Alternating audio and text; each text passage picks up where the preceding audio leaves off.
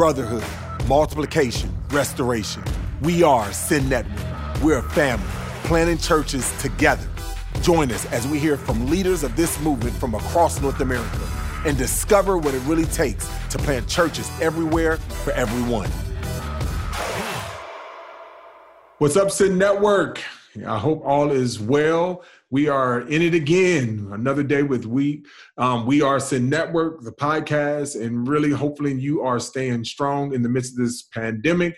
I know that it is taking a lot longer than any of us have expected, but we have to keep pressing on, keep holding on to Christ and his unchanging love for you and for me and for his people. And so I am here today with Kesavan. He is the pastor of Fellowship Church in Rouge Park. And for those of you who don't know, that is in Toronto, actually the east side of Toronto. It is a place, a country that I love. It is the place in a country that I have lived, and I am excited always to connect with my fellow Canadians. Can I say that, Kesavan? My fellow Canadians, seeing that I have both a brother and a sister, and I have lived some time in Canada. Absolutely. It's awesome to connect with you. Yes. So I am excited, man, just to talk with you today. I mean, you have an amazing story. You have been highlighted many times in Send Network, but just also just excited about kind of the work that you've been doing. Like COVID-19 has been impacting all of us. You just heard some new news, just about the schools and, and the government and just reopening. I know that you guys are in phase 3 there in Canada. Talk to me about like a little bit about kind of where you are and how you've been navigating this season in the COVID-19 pandemic. Yeah. So just like the rest of our country and, much of the U.S., in March, we went on, isolation, lockdown, schools were closed. A lot of businesses, people from working from home. So we experienced something that we've never experienced in my 30 years of living in this country, trying to better understand. We have a number of people who work in the health professional in our church, and everybody, again, it's very new.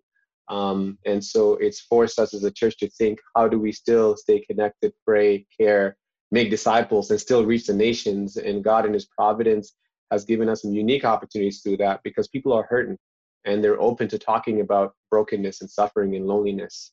And so it's a unique opportunity. Much of it is praying for wisdom as elders of the church and how we can both shepherd our people and encourage the church to reach those who are around us.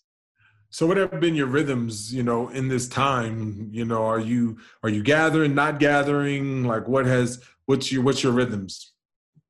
So for the first few months, it's pretty much been online from mid-March till about June.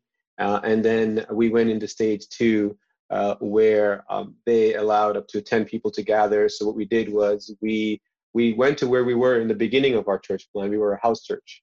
And so we made all of our small groups into a house church model. And that began to grow. And so we had to open up more and more homes for those who were comfortable with it, for those who could safely host. And so that grew, and that helped us in our discipleship relationship. It helped us in our fellowship. Some of us were meeting in our backyards, wherever we could do so, or in the parks. And finally now, this coming Sunday, August 9th, we are able to meet in person again in the school. We got our permits back, but it's very controlled, and there's a lot of restrictions. But we're grateful to meet again as a body, and we are looking forward to it. So would that be everybody? I mean, is there like in this phase 3, like how many people are able to meet? Right. So it goes from province to province, also municipality, which is the city. We're in Toronto. And so our province actually said we actually, in the month of May and June, we're reaching out to our political leaders in our communities as a whole and talking about that the local church is essential to the people in this community and how we care for them, serve them, funerals, all these different things. So what we've asked for them was to allow us not to make just a number of 40 or 50, but let it be a percentage of our capacity, the fire code capacity. So right now the capacity is 30% of your seating capacity. So if it's 300, then you get to have 90 people. So the school gym we meet in allows for more than 300. So we sort of capped it at 90 people. Prior to the lockdown, we were averaging just above that. So we're thankful that we can even have 90 people get back together. Yeah, amen. So, I mean, what would you say, just from as a missiologist, as a church planter, and trying to plant your church, trying to get your church going? What has been some of the challenges during the COVID-19 virus and pandemic, and what has been some of the actual joys? And it's actually you've learned some new normals and some new rhythms when it comes to pastoring a church in this pandemic. Right. So with every culture, we've been having to deal with and help people process cultural idols. Like, hey, if my life is consumed with sports, eating out, there's a lot of stuff already, all of a sudden, that we're taking away that we are consumed with. So we have people that we're trying to walk with that all of a sudden don't know what to do with their lives. And it gave us an opportunity to actually talk about the reality of the gospel, how that's all encompassing, and that how that gives us purpose and meaning. And where we find true fellowship, that it's not in the world ultimately, but it's with the one another's. We've had people who just experience seasonal depression, loneliness. So there's been a lot of in care, but also a number of our members have been able to be vulnerable and open up to those who are not in the faith, around them, friends, family, maybe students, and reach them and evangelize. And we have people who've come to faith during this time. And so that's been neat. Some of the fruit that the Lord has graciously given us is that because we were separated and we were on our own, some of our members wanted to pray more. So in the months of April and May, we had prayer calls every evening where people can dial in, and we prayed for about an hour. We've had a number of leaders step up and take turns, so I'm not the same person doing it every night. And it was wonderful to see our people pray together during this time. And so we would pray for various things. And as we prayed together, our main aim was help people read a passage of scripture and pray it. So also teaching our people how to pray scripture, Christ-centered prayers, not just man-centered prayers. And so those things gave way to fruit of just further being able to walk in joy, encourage one another. And now that we're opening up, our sense is that we have a greater level of value for each other, for the local church, and what God is doing. No, man, that's amazing. Isn't it? It's nothing like times of crisis or times of darkness that can bring a church together, and especially in a time when we're not in control of so many things. So it's always beautiful to see that taking place. And so 2020 has been a really crazy year that we are experiencing so many different things. Like we've been talking about, we're in the midst of a pandemic. Specifically in the U.S., I don't know how it is in Canada, but in the U.S., there's unemployment rate is through the roof. There's economic downfall. I mean, there's so much that is taking place. Businesses are shutting down, but there's also racial tension and ethnic tension that has taken place in the United States. Talk to me a little bit about kind of the history of Canada's racial tension or ethnic tensions, or specifically or even your experience in that. Is it similar? Is it different? What as you have seen kind of this taking place over here in the States, how does that, and the second part is, how does that impact your ability to make disciples in Canada, and specifically in Toronto? Sure. Most certainly, I'm not an expert at this.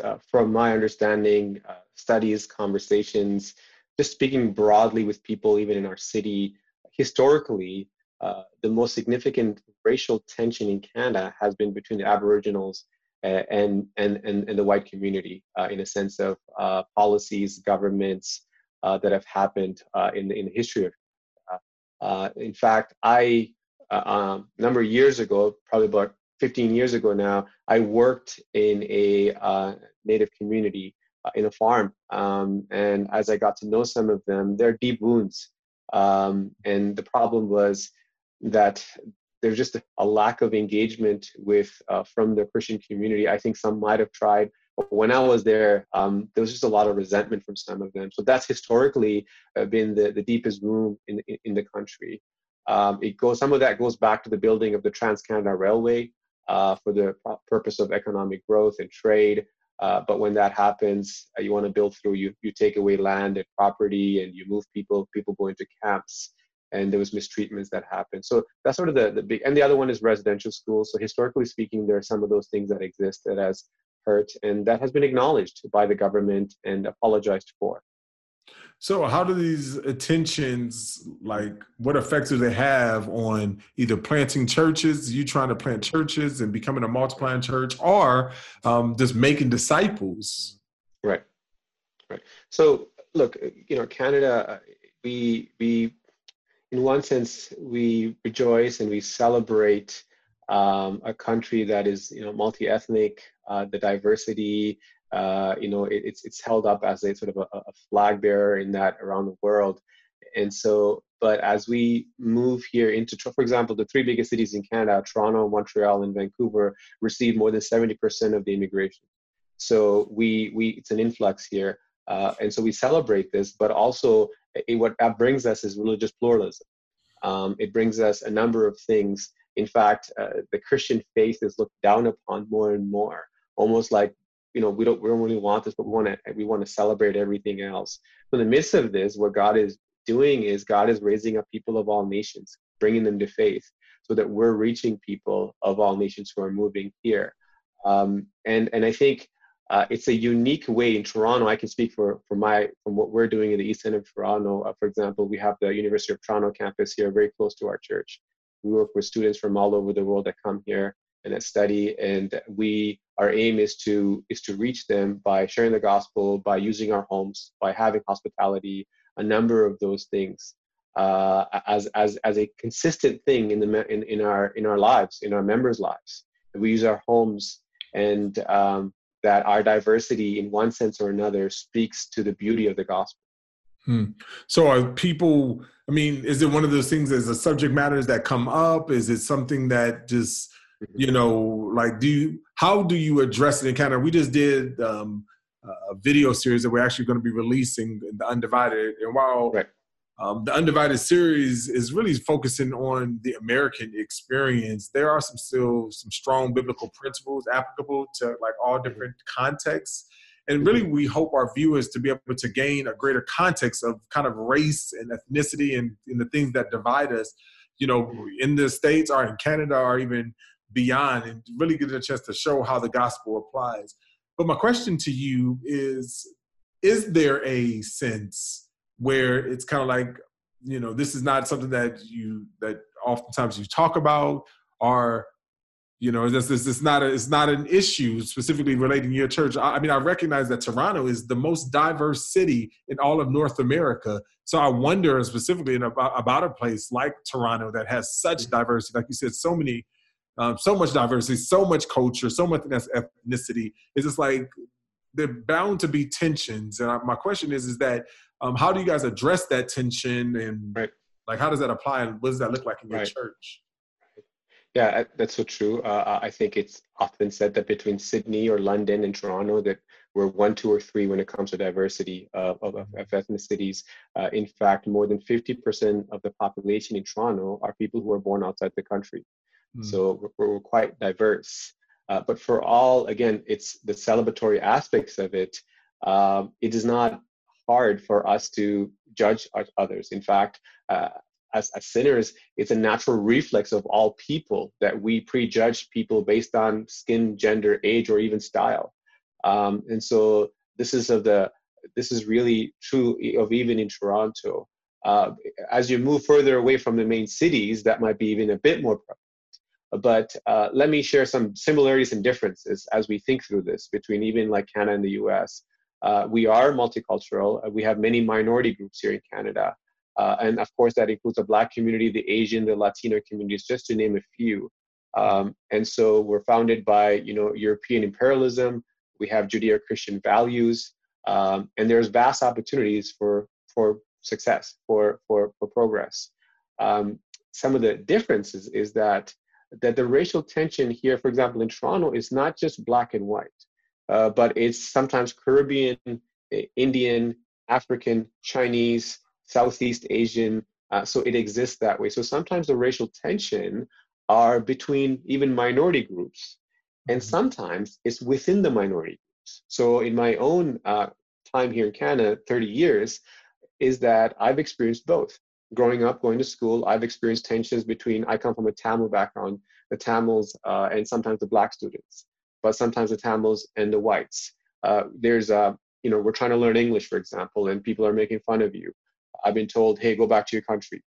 So a number of those things. And then it's within the minority groups even. And sadly, over time, sometimes we turn on our own. And that's how I got into trouble. That's how I, as a 19-year-old, ruined my life. And God, by his mercy, saved me and opened my eyes. So it's not just the black and white, but because we have the diversity of these communities, sometimes it's within, and sometimes there is a lack of trust from one community to another because of a particular example. Let me give you one example. I sat in maximum security prison many years ago here in our province, and I sat across the table from the head of the KKK in that prison. And I asked him, hey man, like, why do you feel this way towards people of color? And he said to me, pretty much, he just shared one experience of one person of color that it harmed to them, right? And so I think it's a very common experience among people in that group. And yet I was able to have a conversation with him and challenge him on that, saying, hey, that's just one person. You can't judge all of us because of that one experience. And so sadly, even minority groups, we tend to sometimes hang on to some of those things, whether it's a business transaction or something, and fail to trust the other person. Man, yeah, that's huge. I mean, and a lot of times that's really what's happening. A lot of times when I think about, running to the tension of injustice, but running with the heart of reconciliation, oftentimes we're not able to get over our own kind of cultural biases, our own kind of stereotypes and stigmas that have come because of whether it's a traumatizing thing that has happened to us in the past. And oftentimes we have to do that. And so I oftentimes talk about the REP model, that if we're going to build bridges and become advocates, that we have to rep Christ. And it's REP. It's the idea of reflect personally, empathize corporately, and pursue reconciliation. That we got to reflect kind of on our own experiences, because it's our story that we end up projecting on everyone, right? Is this like if you see another black man or another white man or whatever, that is the stories of my interactions with previous white, black, Indian, people that causes me to begin to project on whoever's in front of me, and so we have to recognize that none of us are coming and entering into relationships objective. We have our prejudices. We are already prejudging, and it's impossible for you not to prejudge, right? That's right. But it's not allowing those prejudices to impact us. And so when you're in a city so diverse as Toronto, where you're coming in with all different types of nationalities, all different types of experiences, and one bad experience can impact so much, for us, and so much for so many people. My question becomes to you is that you talked about the diversity in your church and how you celebrate the beauty. How do you put that on display, for other people to see? How do you celebrate that? How do you allow people that are not within your church to show the unity that Christ can bring, that he's torn down the dividing wall with the gospel? Right. I mean, look, this week on Wednesday night, we were praying through Ephesians 2. So we tried to select a portion and we read it and we prayed. And I was just telling our church, I said, the beauty of the first part of that chapter is God reconciles us vertically, that there is an amazing reconciliation. We who were enemies far off brings us near to God, and he breaks the wall of hostility down. Yes. And so as I think of that, and we prayed, and our hearts were encouraged because we have people of various nations in our congregation. One of the ways we pray that we can do that in a joyful way is we really try to have each other in our homes. We try to do things together. We don't want to, for example, even in some places they'll say, okay, you have a diversity of leadership, which is true, but we want to make sure it's not tokenism. And so we want to, so we've been praying, Lord, please, as a church, raise up leaders, elders, disciple makers, planters through this church that would be from all kinds of backgrounds. And so even in God's kindness, our elder, he's from Latin America. We have others who are being developed as disciple makers. We have two others who were just actually voting in on an elder this week. So from leadership to everyone else, what we do, we want to be together of people of all kinds of backgrounds, experiences, thought, but have one conviction, that in Christ, that we are equal in worth, value, and dignity. We may be distinct in our color, in our language, in the foods that we like, but we want to bring this together. So when we invite people into our homes, they notice that, hey, Kesavan is from Sri Lanka, the elder is from El Salvador, so-and-so is from Zimbabwe, and we're working together. We love one another. One of the things we missed this Sunday is, it's hard not to hug your members. It's hard not to have fellowship and food and just talk away and pray for one another. So I think we just want to let the genuineness of our fellowship with one another and intentionally work against being cliquish with sort of your own little circle all the time. Yeah. And just fellowship widely with each other. And I think those things are important. Yeah, that's a great observation. And I love the idea of inviting people into a relationship and specifically using your homes and leveraging the gift of hospitality. I think that's a very biblical approach to do that. My question to you in the last couple of minutes is this.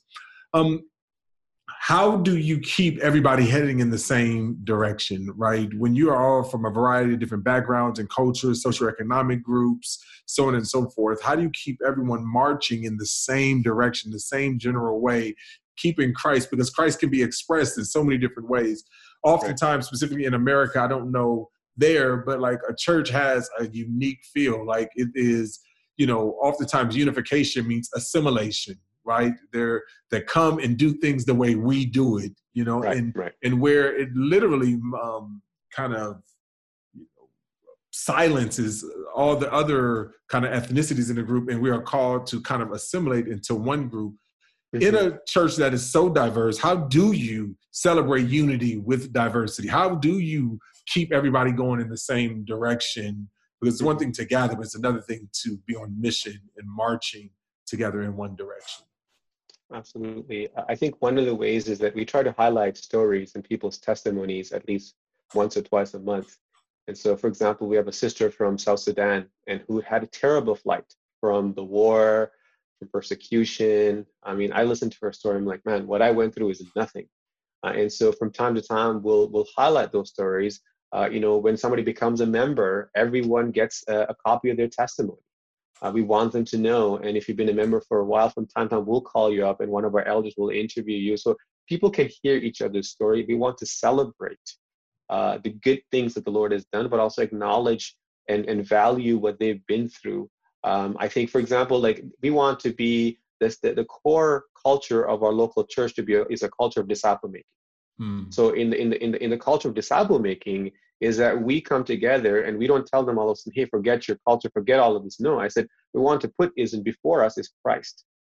As a Tamil, I love our food, I love my culture, but man, I want to love Christ more and more than the things that are just tradition to me, right? And so in our disciple making process, we often pray how we can be intentionally affirming someone, not saying, hey, put that all behind. If it's a good thing, if it's a gift, if it's something that they can bless the church with uniquely, we want to invite them to serve the church and bless it, and not be like, hey, you just got to conform to our mold here. I want to ask good questions, and we want to be able to have a culture where they can regularly speak with us, ask questions, clarify thoughts, where they feel like, hey, if I feel stuck, I feel I can't be who I am as a person from this country here. And sometimes we're blinded, and we want to repent of that. In fact, our elder and I will have a conversation very soon with someone who's struggling through some of those things. And we've invited them to say, please help us understand that if we have failed to understand something, that we can repent of it and we can work together to make sure that there's some clarity on some issues. Man, that's huge. The verse that came to mind, I was kind of flipping through my Bible and and that came to mind is goes back to Romans chapter 15-7 that I hear you cultivating. Romans 15-7 says, therefore welcome one another, just as Christ also welcomed you to the glory of God. And I see that is something that is a way that you are overcoming kind of the racial divisions, the ethnic tensions, and being able to establish a church that is undivided. So, Kesavan, man, I really appreciate you jumping on with us today. Well, man, just know that even though you got a brother in the the States, a family that is in the States. We are cheering you on. We are praying for you. And we just, we want you to know that we are Send Network, and we love you, man. So appreciate you, brother. Thank you, brother. You have been listening to We Are Send Network, a resource of the North American Mission Board. For more information about today's podcast and other relevant resources, visit sendnetwork.com.